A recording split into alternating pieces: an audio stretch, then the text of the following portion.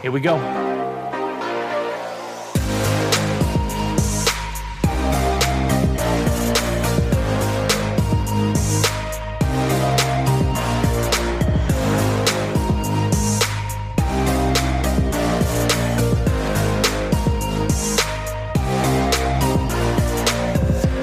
Hey there, folks. This is your host, Cameron Ivey of Privacy Please, and thank you so much for tuning in each and every week. If this is your first time, welcome to the show. Tell your friends about it if you like it. If you don't, let's just pretend you didn't listen to it. Thanks again for coming in, and we hope you enjoy the show.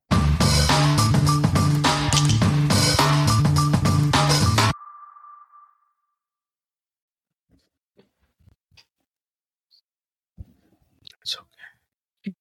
Over there. What you doing over there, Gabe? What you doing? Where you going? Attempting to stay above water. Literally and physically, or literally and figuratively? Yeah. Figuratively. Yeah, figurative. Trying to do both. Today, Junior. That's it. We are reporting to you live from the parts of the United States that find itself in the midst of a hurricane at the moment. The hurricane is actively passing through as we're recording this. That's a thing. That's a real thing. It is. But I'm good. Mostly just a lot of rain right now. Winds are okay. I wasn't too worried about it because I was following this local guy, that talked about how it was 100 miles off the coast and we're not going to get any of the sustained winds. So just mostly just the rain that we were going to have to deal with. And my house is pretty high up, so I ain't worried about it. Everything all good. Hopefully everybody else in the area is safe and good. Hopefully everyone is staying dry. It's high tide and there's no wall between the water and the island that I am on, but it doesn't look like it's going to become any worse. It doesn't look like it's going to become any worse. But that's what you get when you live in an island now. It's surrounded by water on all sides. Got to be careful. Gets interesting when the water rises. Yeah, well, Gabe, we got a special guest today. Yes, he's in the waiting room. Rising tides.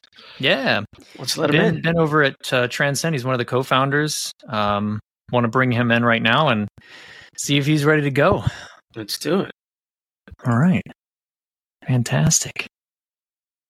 Let's see if he's there. Let's see if we caught him off guard. Hey, hey Ben. Hi. How's it going? Good, man. Nice to see you. Good to see you too. Hey, thanks for your time. Oh, of course, yeah. Yeah, we really appreciate it. Are you in Florida right now? Yeah, both of us are. Gabe's over there in St. Pete, and I'm over the bridge in Tampa. Okay, are you guys getting any weather yet? Oh, we've got weather. We got all kinds of weather. I was saying before too, though, I have enough sandbags to stave off a small zombie apocalypse as well. So okay, that's decent. So were you one of the guys in Costco line that was holding everything up because you were getting toilet paper and water? Wrong. I did that 2 weeks ago. I was the guy who was just sitting at home watching everybody else run up and down the street like maniacs with my 30 sandbags. Well, I can understand it because of where you're at. You're definitely more in a flooding area. Yeah, it's an island. It's an island. I live in a whole ass island. Yeah. It's no thanks. I'll tell you one of the other benefits of being me though is I don't talk about it in the show if at all, but I'm vegan also. So like going to the grocery store during an emergency is like whatever. Like everything else is gone, and I'm like, cool. All my normal stuff's still here. Oh, that's awesome. What do you guys eat during a hurricane? There's a lot of bread and milk missing. Is everyone making waffles and pancakes and shit? I don't know about it. I mean, honestly, it's just this is a normal. I'm a Floridian, man, so I'm so used to this. I know you're from New York, or at least lived there for a long time, Gabe. But where are you about again, Ben? Are you West Coast? Yeah, West Coast. I'm in Santa Barbara, but I was actually in Florida last year for Hurricane Ian. And honestly, all the locals were like, it happens every year, and then it was just like 11 feet of water. It was like really bad where we were. So we fortunately evacuated the night before. But good to play it safe. I'm glad you have the sandbags and it sounds like you're out of the sort of the path. So that's we're both doing right. But we're here to hear about you today, Ben. So why don't we kick this off like we always do? Tell us about yourself. Absolutely. So I'm Ben Brook, co-founder and CEO here at Transcend. I started the company out of college with my good friend that I met in freshman year, Mike Farrell. So we kind of met, in our freshman dorm and stayed up late one night, just sort of talking about AI and the potential for it, and just sort of like nerded out. So we were both freshmen at Harvard at the time, and both starting to enter kind of the computer science program. And we would just get together sort of throughout college and meet up and build stuff together, sort of outside of class. And we were really kind of into statistics and data science, AI, machine learning, and came up with this idea for our personal project to study our own behavioral data. And so we said, okay, like step one to that is, of course, going and fetching all of our behavioral data. So like, let's get our sleep data, let's get our like activity data, let's get our browsing data, let's get our social media data. And let's basically go to all of the apps on our phones that are tracking this data and get a copy of our behavioral information so that we can then kick off this project. We basically like ran into a brick wall when trying to access this data. So we went and asked these businesses, we asked, Spotify, Facebook, Google, Twitter, so on and so forth, for copies of all this behavioral data, which of course tells this really rich and deep life story of like, when did you go to bed? Like 3 years ago at this time, like, you can like, they have this data set. And so we wanted to get our hands on it. But what we quickly learned is it's basically impossible to do. And that's because there's just no legal right to it, and companies have no obligation to give consumers access to this data. And so this was, of course, during college. This was about 2016, well before sort of GDPR or anything like that. And so that was kind of the kernel for us to start thinking about this concept of data rights. And we thought it just doesn't make sense that consumers have this incredible like data set that's just being tracked about them, this sort of dossier of their behaviors, of their preferences, of their just like personal life. Every decision they make, every step they take is being documented.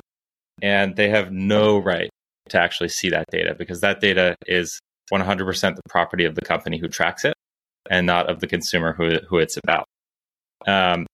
And so that was just like, that makes no sense to us. And so that was really what started getting us into this concept of data rights and more broadly privacy. And so kind of throughout college, we were really interested in the topic and just started nerding out more and more deeply. And of course, when Europe came out with this draft bill for GDPR, we thought like, this might be it. This might be the actual thing that we've been saying should exist for so long. And then we kind of quickly went into this mindset of like, how can we make sure it actually goes all the way through? Like, how do we actually make it happen? Because I think we had this sense that there was a huge sort of like noble goal of GDPR and a very flippant attitude in Silicon Valley, that even if these rights came out on paper, there would be a huge sort of gap to actually implementing those in a way that's meaningful. And so we really decided that like we should really remove all barriers to Silicon Valley adopting these wholeheartedly. And basically like we recognize that this is going to be a massive engineering project for each company, where they're going to have to go build basically integrations into every single data system they've ever created, and retroactively think of personal data as a special class. Like personal data is just kind of spewed into all these different systems, right? So if you think of a company like collecting personal data, it's really like taking confetti and throwing it into a ceiling fan. and then having to clean up that data is like, it's basically picking up each piece of confetti. And so we decided like, hey, let's build the infrastructure that makes that possible. And so really we became the business that sweeps up the confetti for these other businesses. And in doing so, we are, I think, making great progress toward our underlying mission, which is to give users everywhere control over their personal data. And so that's how we started. We came out to Silicon Valley right after college. We basically graduated and then took a flight straight out. And have been there since. We ended up going into a fully remote model. So now I'm actually down in Santa Barbara, and the team is very much sort of distributed throughout the United States and actually now globally. But yeah, so it's been an awesome journey. And then before that, I born and raised in Toronto, Canada, and nice. Ended up applying to Harvard for film school because I was obsessed with filmmaking, and it spent 100% of my time doing that. And basically got to Harvard, was fully intending on studying film, took one computer science class, and just completely changed my whole life view. So yeah. Hey, but at least you did it. At least you did it in the beginning instead of getting your degree and then changing, and not even using the degree. Yeah. Yeah, I think it's hard to switch. Well, actually, there's boot camps and stuff now that make it more realistic. But yeah, I think I'm glad I did it when I did. And my hope is actually that like one day I'll kind of come full circle and find a way to get back into film. I'm sure you will. Maybe you're not pushing an old age. Let's be honest. You got plenty of time. True. My best friend's a documentary filmmaker by trade. Like he went to school for that also, and he does nothing cool. even vaguely remote close to that for a living these days, right? Like it's one of those cool things to talk about at parties. but he's also a hell of a lot more successful, I think, where he is these days. So that's good. I have a question though. I had a lot of questions about the whole Silicon Valley thing, just like getting on a plane and like going right there. But you said that they were flippant in their view of GDPR. Are you being generous? Was it flippant or were they being resistant? Because Silicon Valley runs on that data, right? Like Silicon Valley profits mightily off of the lax data security, data privacy standards that the US has. Right. Yeah. So I think that's accurate. I also think that's sort of like a Silicon Valley 1.0, if you will. Okay. I think a lot of the business models, at least of like newer technology companies, have adapted quite a lot to not treat personal data as like an asset that is for sale. So we still have, of course, like the major sort of advertising companies, which like Meta, Google, and so on, which are 100% still sort of profiting off of this and treat it as their gold mine.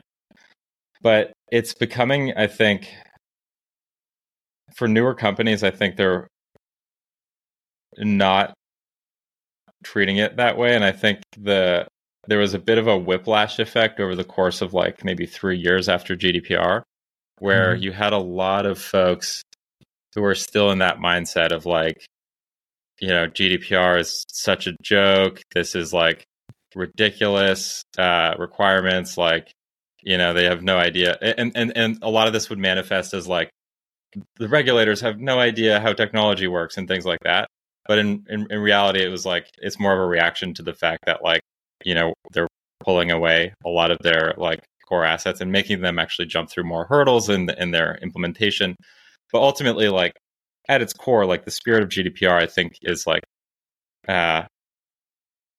morally correct in that like people should not be for sale, and like they're, you know, there should be some degree of guardrails around like the type of stuff that you can do with people's data. And so like even now it's like a little bit of the Wild West where like a lot of sensitive personal information can be sold. And so like when we were first researching this, we were coming up with like the most atrocious cases of like like totally legal, totally fine data being like collected and sold. So like, there are instances of like data brokers selling lists of households which with people that had diabetes, right? Like here's their home address, et cetera. And so like that, of course, is regulated by HIPAA, but it was such an obvious loophole where it was just like diabetes interested households.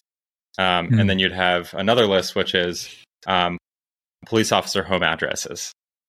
And, tons of concerns around like the safety of police officers in that instance, or, people who are undercover getting their cover blown. And there's like just all of these really sort of absurd things that can happen in terms of safety when you have just like a totally deregulated space around privacy. And so I think Silicon Valley, of course, has this sort of historical, I think, attitude about this, but I think over the years have come around, and it feels like have come a long way in terms of just understanding this to be like a core tenet, like much like security is just like, we just have to have security in our systems. That's just a part of our engineering process. I think privacy has started to become like an accepted truth and an accepted step in their process. Yeah. Do you think, to that question too, Gabe's question, do you think that those companies, like let's use Meta for example, or Facebook, as we all know, sure, what they did, all that kind of stuff, maybe they're trying to right the ship, but do you think that those companies like that have taken advantage of personal data and make money off of it, do you think that they're trying to look at the advantage of actually protecting that actual data for people, but also benefiting from it as well? Or do you think that they're trying to shift and actually just be better? What do you think in that direction? It sounds like it's it's a really good question. I think there's two things happening right now on the ground in any of these businesses. The first is they are trying to change their core business model to be more privacy preserving on a sort of more technical layer. And so the laws, I believe, have really driven a sort of innovation approach toward taking this data and using it and extracting it in a way that's much more privacy preserving from the outset. So, for example, rather than taking, literally tracking Cam and building a dossier on Cam specifically, we can do something instead, which is like, let's put him into an audience and like, we're going to hash his identifiers and we're not going to have it like directly identifiable to him. So they're kind of like zooming out a little bit out of this like hyper micro targeted, like sole person dossier, where the privacy practices are actually being challenged and being pushed into something that is much more sort of privacy preserving. I think the second thing that's happening in these businesses is, of course, massive diversification in their business models, where their sort of core advertising or sort of core personal data collection, like ingestion machine, is becoming a sort of lessening component of their core business, where they'll have other things that they're making big bets on, of course, things like the metaverse and VR and through acquisition, buying all these different companies and creating business lines. Google has now Google Cloud, like all these different things. And so I think they're also diversifying out, because I think the writing is on the wall that this is going to be increasingly regulated globally.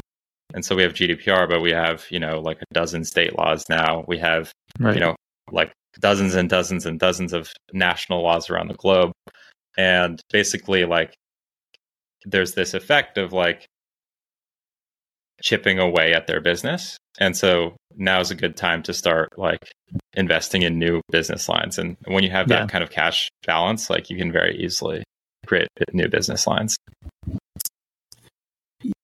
The phrase sweeping up the confetti for other businesses. And I want to know what that means. Is that If I were to ask the question, what problem does Transcend solve for companies? And you said sweeping up the confetti was one of them, or was the one. Like, translate that for me. Yeah, absolutely. So we are in the business of helping other companies. So like the apps on your phone, for example, basically govern all of their personal data. And so we build things like automation for deleting one person. So we are the actual automation workflow, the infrastructure that connects to this business's data systems, software vendors, and so on, and actually precision strikes your data. So like, let's say you want to delete your data from, app X. Transcend receives that request to delete on app X's behalf, and then goes into app X's data systems individually, finds you, and wipes you from that system. So we are basically erasing it. We also are a full data governance platform. So that's like one example. And that's where we started, was this like automation process for data subject requests, privacy requests. But we've since expanded into becoming a full privacy governance suite, where we have things like scanning and cataloging and mapping of personal data. So discovering all of the different systems in the business, discovering all the fields and the tables and the objects and the properties in all of those different data stores, classifying them with a machine learning classifier to help the business understand where personal data actually is in the first place. We also have products around like consent, so actually governing the flow of data between systems. So you may have like a Facebook pixel on your website. You may have a whole variety of analytics tools. You may have a whole variety of backend processes that are taking like your, app's user table and uploading that into Facebook lookalike audiences every morning. So there's all these different flows in the business, and now users have the ability to set preferences, increasingly so in different regions. And so we actually encode those preferences and say, Gabe has opted out of this or that process, and we're going to actually block the flow of his data from system A to system B. So it's a lot of low-level infrastructure that we are really operating at the data layer on. And so the sort of privacy like first gen suite was like, let's build the UIs, let's build the sort of like ticketing systems for privacy. Transcend is like the sort of like neo version of this, where we are instead operating at the more fundamental data layer and like really solving the engineering project behind privacy. So that's primarily where we operate. We have since also been pulled into the topic of AI governance. So our customers are increasingly bringing us into the room for this new sort of frontier of, hey, we have all of this new usage of AI. Our employees are using it. Our engineering teams are building product features, internal tools with it. And we have no freaking idea how to actually put the right guardrails in place to make sure we're not doing things like sending our confidential corporate data to a third party without a contract, or sending bad advice to our customers through a support chatbot that's totally automated. And so we're starting to see our customers who view us as their partner for governance. We're starting to see them pull us into this new sort of field of AI governance. And so we are expanding even more to become also an AI governance platform. And so we've launched our first product called Pathfinder to help businesses actually govern their usage of large language models.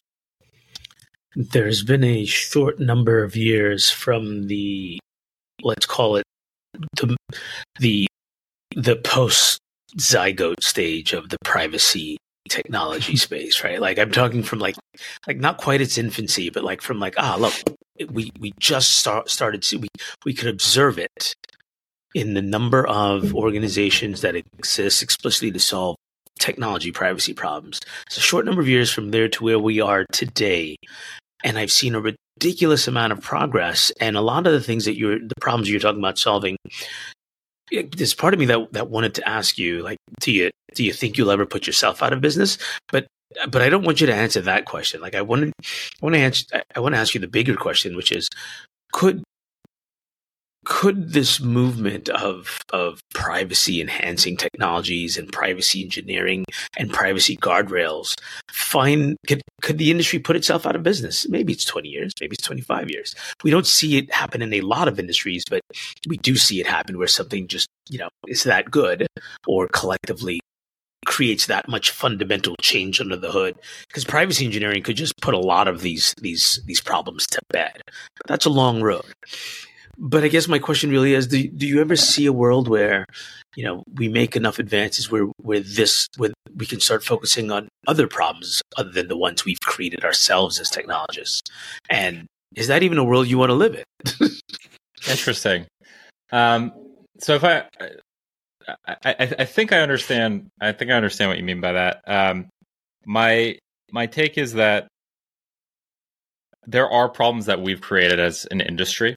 And not the privacy industry, but the tech industry. So right now, a lot of privacy is retroactively solving the problems. It's tech debt. It's created. Massive amounts of tech debt. Yeah. Exactly.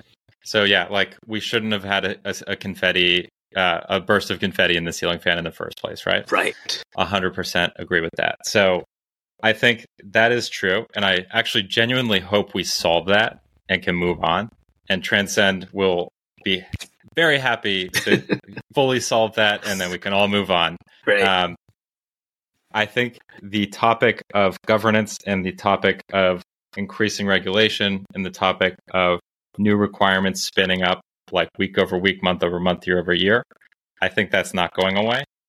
And so while I agree that we need to finish the job of retrofitting, all of the stuff that we've spun up since 1995, all of that sort of past 25 years of the internet kind of thing, like those systems need to be solved for. When that job is done, then we can start thinking about what are the sort of next gen system architectures that we can like basically have some degree of like privacy by design, which is great. Even then, it doesn't there's no sort of like magical like privacy by design architecture where it's like all privacy problems are gone. It's like it's a spectrum of how much do you actually need to use the personal data. And so if you do, there's going to be some kind of trade-off on like there's this much privacy work that we still have to do. Right. And so even if you use like the most advanced architecture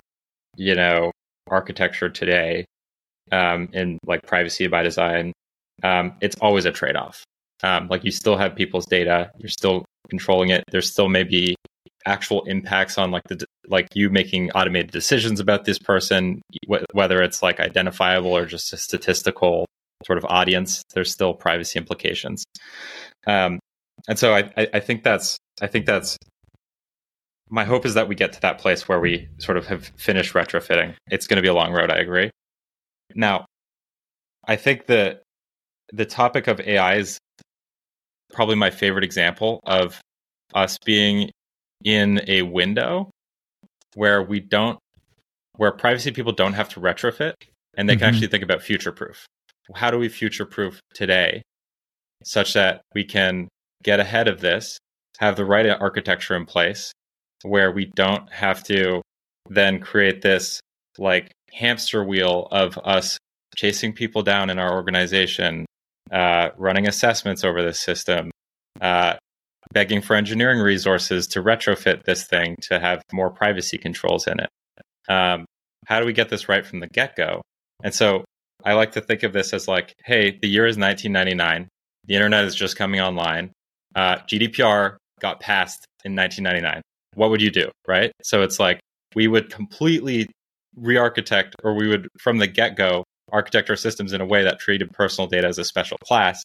We would limit the way that we send it to all these different systems. We would create very specific safeguards around it and build from scratch all of the operations that would be required to then easily delete this person, easily set a control on this person. It would have resulted in totally different architectures. And we're right there today with AI. And we have, I think, maybe like a 1-year window right now to get that architecture right. And so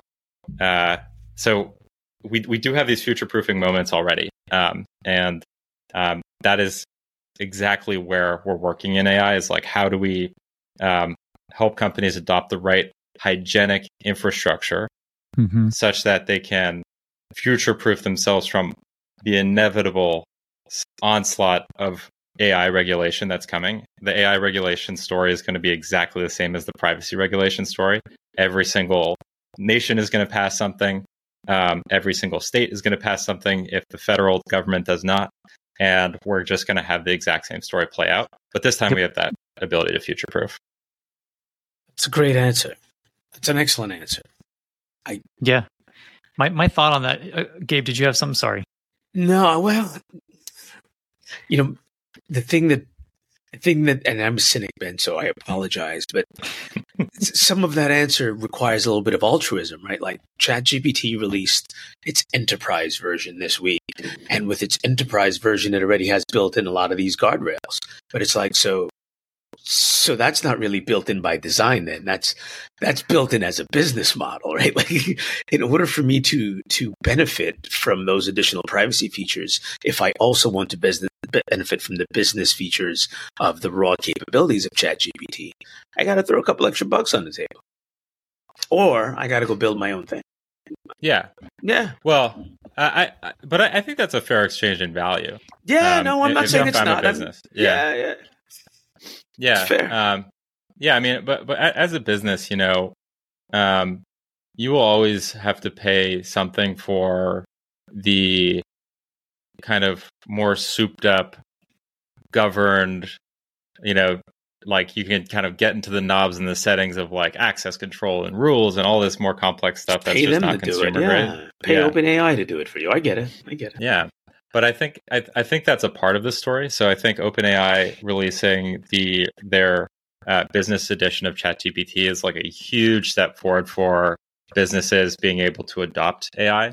So right now, of course, like there's this massive like amount of employees using the consumer grade of ChatGPT, and not telling their boss, right? So like 70% of employees are using ChatGPT, or 70% of employees who use ChatGPT have not told their boss. And it's because it's just such a powerful tool, right? I bet it's higher. I bet it's way higher. I bet it's like 95%. You're probably right. Yeah, exactly. Honestly, if you're smart enough to use it to get more creative, you should be using it, but you have to use it in a smart way. It's such a force multiplier in people's jobs that it's like you have to create a way for employees to use it with the right guardrails. And so OpenAI launching the business tier, I think is super important, because like businesses have been just blocking ChatGPT, right? And so what does that do for the business? Well, it of course gives them better guarantees around them not totally screwing up, but also they're kind of kneecapping their employees' productivity and the opportunity that lays ahead. So being able to use a chat interface, whether it's the business grade, whether it's some companies have built sort of like things on top of OpenAI's APIs or OpenAI's or other sort of LLMs. And I think most companies kind of land into two camps today, which is like we are going to either we're going to tell every manager to find a way to instill AI into their teams and ensure that we have like across every facet of the business some kind of component of our AI strategy. And then the other one is like, we're going to ban this until we figure out how to govern it. And it's this sort of unfortunate false choice where businesses know they have to be moving fast on this. They have to adopt this as soon as possible to stay competitive. But also, like, there's so many landmines when you don't know like what kinds of data you're putting into it. Companies are racing to create embeddings out of all of their documents, all of their corporate documents, contracts, everything you could imagine, such that they can feed it into an AI system. There's just very little governance in place. There's very little visibility into what kinds of data are going into this system. And generally, when you're doing stuff like that, like somebody's going to screw up, and there's going to be kind of some explosion. So I think like my bet is this year we're going to see the first major breach that had to do with that sort of process of embedding, for example. I think there's going to be a lot of things like that. Maybe it has, and we just haven't heard of it yet. Maybe it's how sometimes honestly, they can take a little. I'll bet you it has, and the company doesn't have the monitoring in place to know that it's happened. Probably. And so, yeah, that's a big part of security programs. Is like you have to one part is like don't get breached. The second part is know when you get breached. Right. And neither of those systems are in place right now.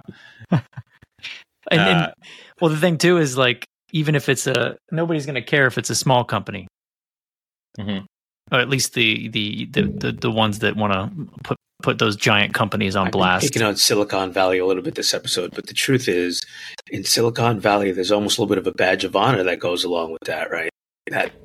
Sure. Look, we became important enough to get popped, to say the least of. Now people know our name, right? Like that's a thing. Like security has always come secondary to powering just the pure IT aspects of Silicon Valley. Or maybe I should say the pure innovation, right? Like innovation has always trumped business decisions in that room. And I get why. I build technology for a living. I 100% get why. I unfortunately don't have that luxury. Like I build security software for a living. So, it's a little different. I'm not, but it's fascinating. I am curious to see how it continues to plays out in the real world. I am. Yeah. Going back to Ben, your the way I was kind of interpreting it was like measuring privacy success. How, like if I'm a company, do you guys have specific measures or metrics or indicators that you would recommend to companies that to track and gauge their privacy performance? Yeah, for sure. So there's kind of a few axes I would say to start. So the first is, of course, their risk posture. And right. So you can think of an indicator around like how many sort of out of compliance or sort of like green, yellow, red, how many reds, how many yellows do they have in their program? And so there's a variety of tests that you would run on like, are we meeting SLAs on privacy requests? Do we have sensitive data in a system which we haven't run an assessment for? Are we out of compliance on our website with a certain consent preference? So there's a lot of basically test running that occurs that helps companies evaluate their risk level and the degree to which they are out of compliance. And so just so we're clear, every company, these things are spectrums. So compliance with GDPR, there's a lot of companies who say we are 100% GDPR compliant. I can probably within 30 seconds find something that would be arguably not compliant.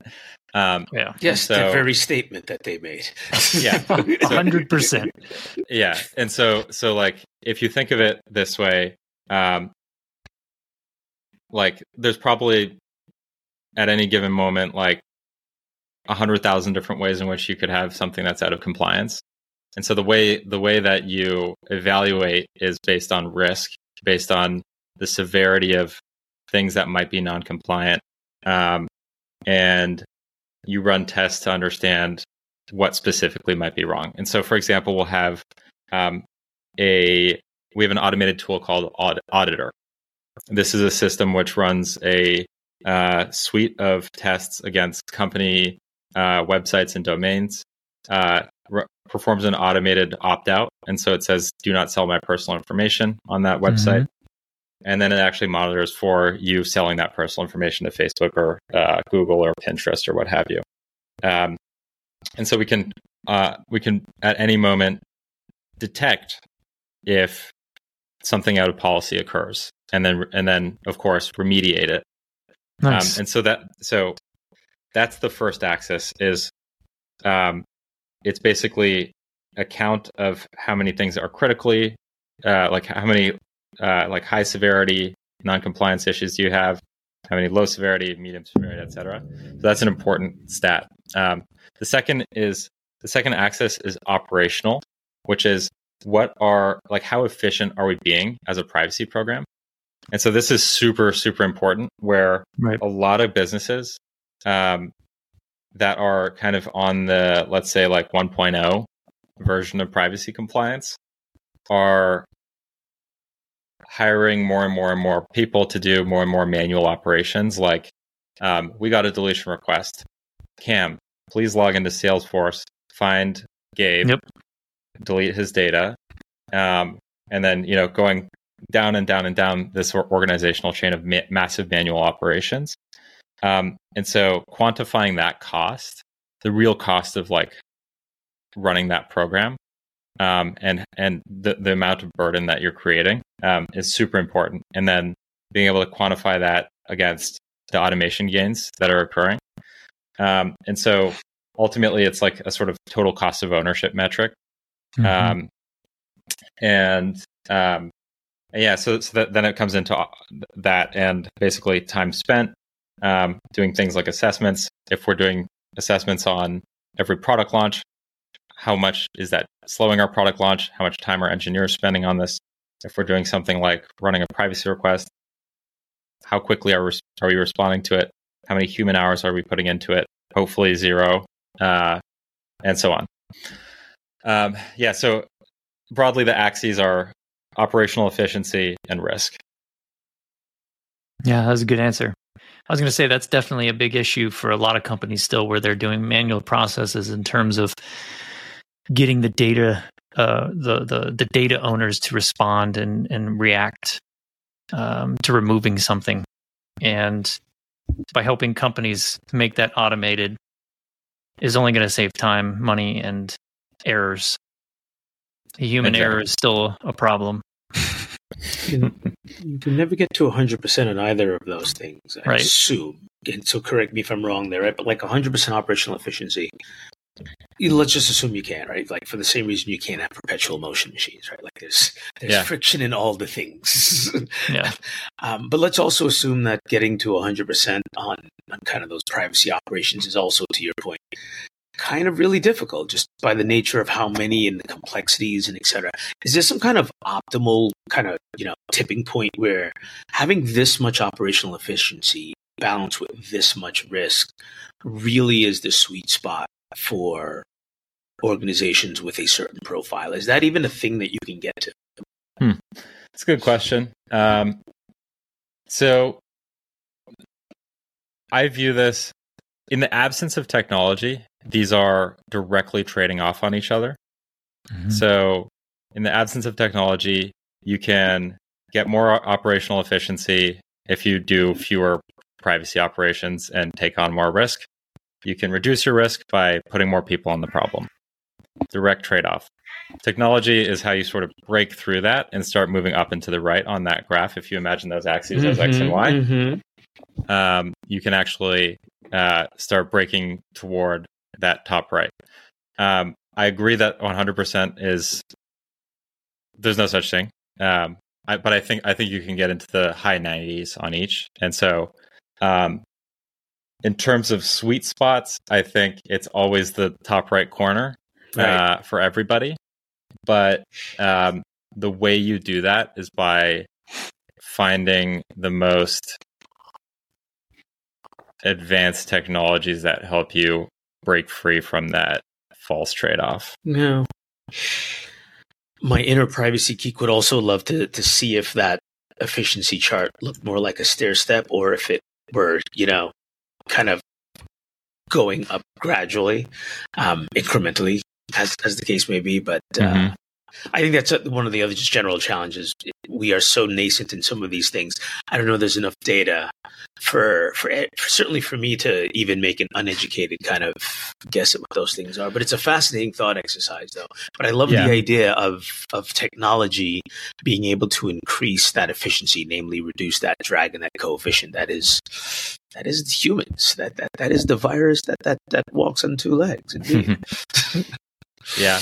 And to sort of directly answer that about like different stages of company and sizes of company, I think there will be different tolerance levels.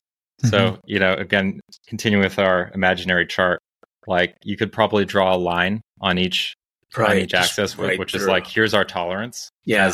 And if you're a smaller company, you're going to have a higher tolerance for, risk. And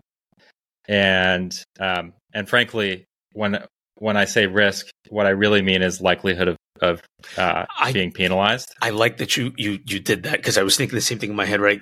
It's not necessarily that as a small organization you don't care about it as much, but frequency of occurrence and likelihood have to actually come into play. But outside of this conversation, Ben, I don't know how many people think about risk that way. Yeah. I think of risk as like the product of likelihood times severity, and so even if it's highly severe in a small company, like the truth is they don't have the target on their back like a sort of major tech company might. The risk is ultimately just lower. And so I think with that, smaller companies can afford to like have a lighter weight program. The operations also become lighter weight as a result. And so if you're a mom and pop bagel shop, right, like privacy is not the main thing on your mind. And that's totally fair. And so like, bagels better be good, though. I'm not going to have crappy bagels and bad privacy. Exactly. No, not up in here. No, not up in here. Exactly. So I want to bring it back a little bit to when you and your partner started trying to create this company and this product. Can you tell us about the time that? Can you bring us through that process in your mind with him? Because obviously you want to create a product that is very technical, but also very easy to use. That's got to be a challenge in itself for what we're trying to, because privacy in general is just, it sounds like it could be easy, but we know that it's a very difficult thing to achieve. Can you kind of take us through that process? Because I'm sure, there were a lot of things going on in your mind. How can we take this and make it an easy user interface and an easy product for our customers to use? Yeah. So I'll tell you how we actually first built the product. So we knew that we wanted to help companies give their users access to this data. We didn't know what that exactly meant yet. Right. And where we started was like, let's build the delete button for personal data. And so when it gets pushed, Transcend sweeps the personal data out of all the data systems in the company. And we basically this is like right before GDPR came into effect. And we went into all these sort of tech companies, like found our way through like a friend of a friend of a friend type of thing. And walked in and said like, hey, we're going to build, like, we will build this for you for free. Or maybe it was like $30K. Like, we will be your privacy engineering team. You don't have a privacy engineer. You never even heard of that title yet. But we're going to be that team. We're going to build this for you. And, a lot of companies obviously don't have that ability to be like, who are these guys? Right. Like, sure, we'll take them in. But we worked with, we ultimately got our first customer who was Patreon. And they, we made this pitch to them, and they were like, so you're telling us you basically give us a free product, you'll build up anything we ask, and basically it'll make sure that this whole process gets automated. And we're like, yeah, that's exactly right. So we're going to automate your whole sort of like deletion flow, your whole export flow. And we basically just went in and like built this from scratch for them. And so it was like somewhat purpose built for Patreon stack, but then we were of course transparent that we wanted to make this a product in the long run. Mm-hmm. And so in doing so, we like really figured out like how best to run this process.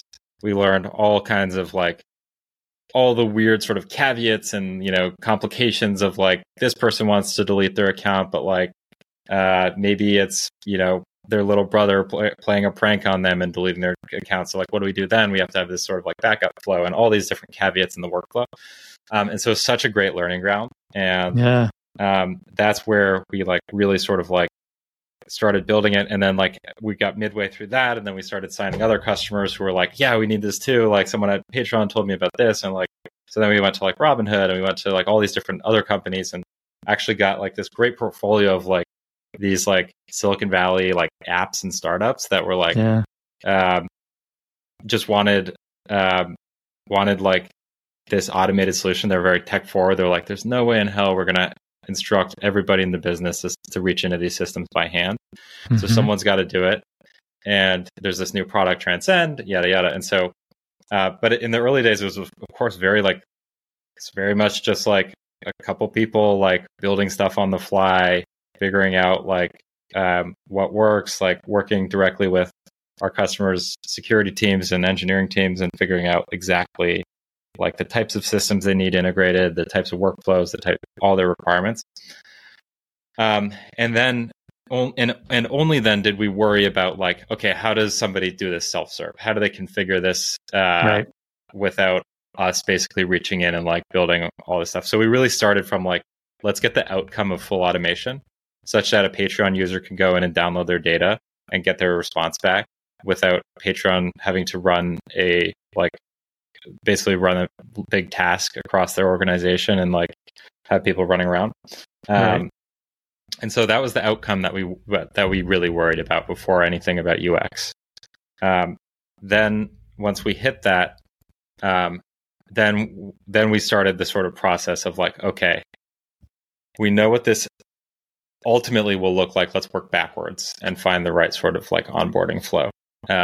And once you know what the target is, it's a lot easier to build the sort of the nice UX. So I'm glad we started with the outcome and the value, and then worked backwards to the sort of user experience of it. That's pretty awesome. I find that fascinating. I know, Gabe, you dive in. I mean, you've been doing that, building software for a long time. You understand a lot of that process. Just appreciate the starting from the value point. Like that's, if you're not starting from there, it is oftentimes hard to get to any meaningful place, right? Software has to deliver value. Data has to deliver value, but getting there is difficult. Yeah. Well, I know we're coming up on Let's time. get to that fun part. So let's do a few more like fun questions. Sorry if you can hear my cat in the background. All good. Let's do it. Super loud. All right. So the first question I have for you, and sometimes I ask this even before this, but what was your first ever paying job? I was an intern at Cisco, Cisco Systems, so the big network company, and I was in a sort of interesting role that was like half being like a software engineer, half being an SDR. And so I was like doing all kinds of stuff with like client facing roles, but then also like doing a lot of kind of technical consulting. It was really interesting. It was a summer internship. I've never heard of that mix. No, nor have I, like ever. That's interesting. Yeah, it was. It was a lot of free reign. It was interesting. I think they were, just trying to get a pipeline of college kids. Yeah, sure. That's pretty cool. Yeah. Would you be able to share a hilarious childhood memory that still makes you laugh today? Interesting. It's an adult show, so band camp is okay to discuss. Not everybody went to band camp. Well, some of us couldn't afford band camp. That's a tough one. I think I'll tell you about what I did in my childhood. I don't know how hilarious it is, but basically, or just a good memory. Good memory. This is a very formative sort of coming of age time where my friends and I basically spent every summer in what's called the Don Valley of Toronto. It's like a big sort of like, it's just like a big valley that's all parks. And we would build dirt jumps for our like BMX bikes. And we would spend literally like 10, 12 hours a day in this valley for like 10 summers straight, building BMX dirt jumps, like sort of building a community down there. There would be like other people that like came and like we would hang out with. And it turned into this like, just like really great, like little community down there. Yeah.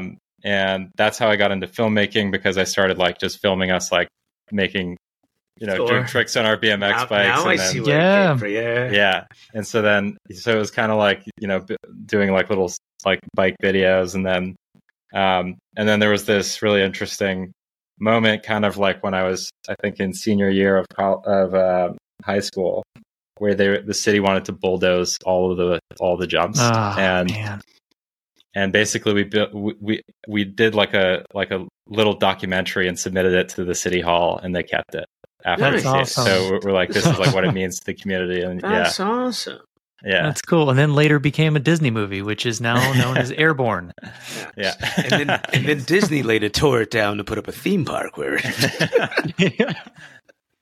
That's so true though, because I feel like I grew up in like the 90s, and it was like we had a same, like there was a part near where I lived where it was like in the middle of the woods, and we created ramps and stuff for BMX bikes and skateboarders and things like that. But like those memories are so fun, man. The things that go on, and just being outside and being with other kids. It's just like, it seems like it's rare nowadays. I know, it's true. I feel so lucky that I got that childhood. Yeah, that's pretty cool, and that makes sense as to what kind of got you into films. So speaking of that, what's your favorite film or producer or whatever? What's the top of the list, or what's your favorite childhood film or whatever? Yeah, I'll give you my favorite film. That's it's Magnolia.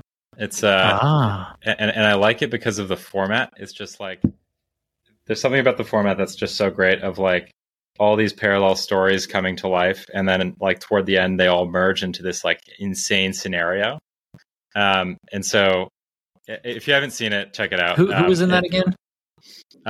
So Tom Cruise famously is like just like the worst person ever in it, and like you'll see. Philip Seymour Hoffman's in it. Philip Baker Hall. Yeah, it's a really great film. And just so sort of like fascinating. But yeah, it's a Paul Thomas Anderson film. Okay. Maybe about 20 years old or so. I don't think I've ever seen that one, but there's a lot of movies back then I haven't seen. Like I just had seen what's the one with Matt Damon and like their first big film with the one with the school teacher. Good Will Hunting? Yeah. It took me a long time to finally see that, which was phenomenal, but so good. I'll put Magnolia on my list. Yeah, it's interesting. The opening scene, this sort of it's just like so incredibly well done. It starts with this just like narrated scene of all these like bizarre coincidences happening. Yeah. And then that's basically the plot, is like, how does such a bizarre coincidence occur? And then it like rewinds to the beginning, and then that's kind of cool. Sort of like plays forward toward the coincidence. That's creative. Yeah. What's your favorite go-to comfort food? I like Let's a grilled say you're cheese. in the middle. Grilled cheese? Tomato soup, grilled cheese. Ooh, okay. What the kind of bread? Judges will award 2 extra points for Ben's answer. What kind of bread? That's important. For grilled cheese, just the classic kind of like white sliced bread type of thing. Okay. But I can also go for like an artisanal like slice with like, three different cheeses and such. Depends on the mood. Okay. The judges will deduct the point for not stating sourdough as the correct I was going to say sourdough is. There's something about sourdough. And by the way, whoever made bread, I'm sure I should know this, but whoever decided to cook bread more than once and then it became even better, like toasting it, pure genius, pure Pure genius. And adding like a fresh tomato slice on like a grilled cheese. My mom used to make it with cream cheese and American cheese. And then also a fresh tomato slice. Try it. Don't knock it. It's fascinating. All right, last question. If you could have a conversation with any historical figure, dead or alive, who would that be?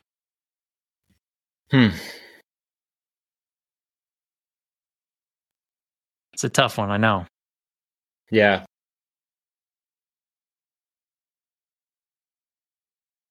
You can be greedy. You can say the guy with that knows the tonight's lotto numbers. Like you could.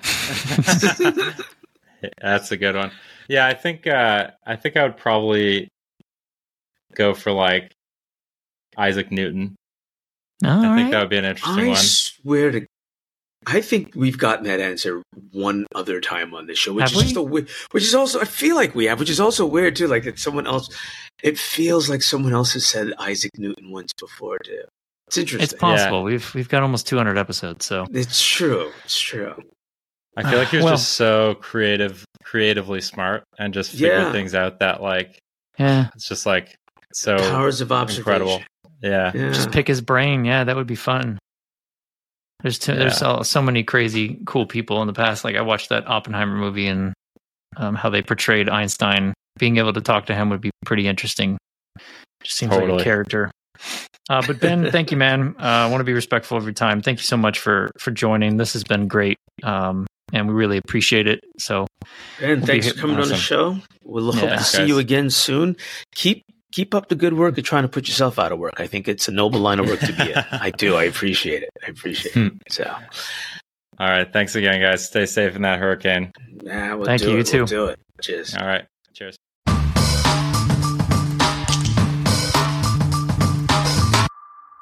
Hey, you guys made it all the way to the end. Thanks for listening.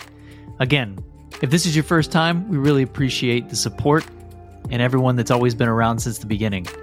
We love you guys. Keep supporting Privacy Please, and we'll always have new content each and every week. Cameron Ivy, over and out.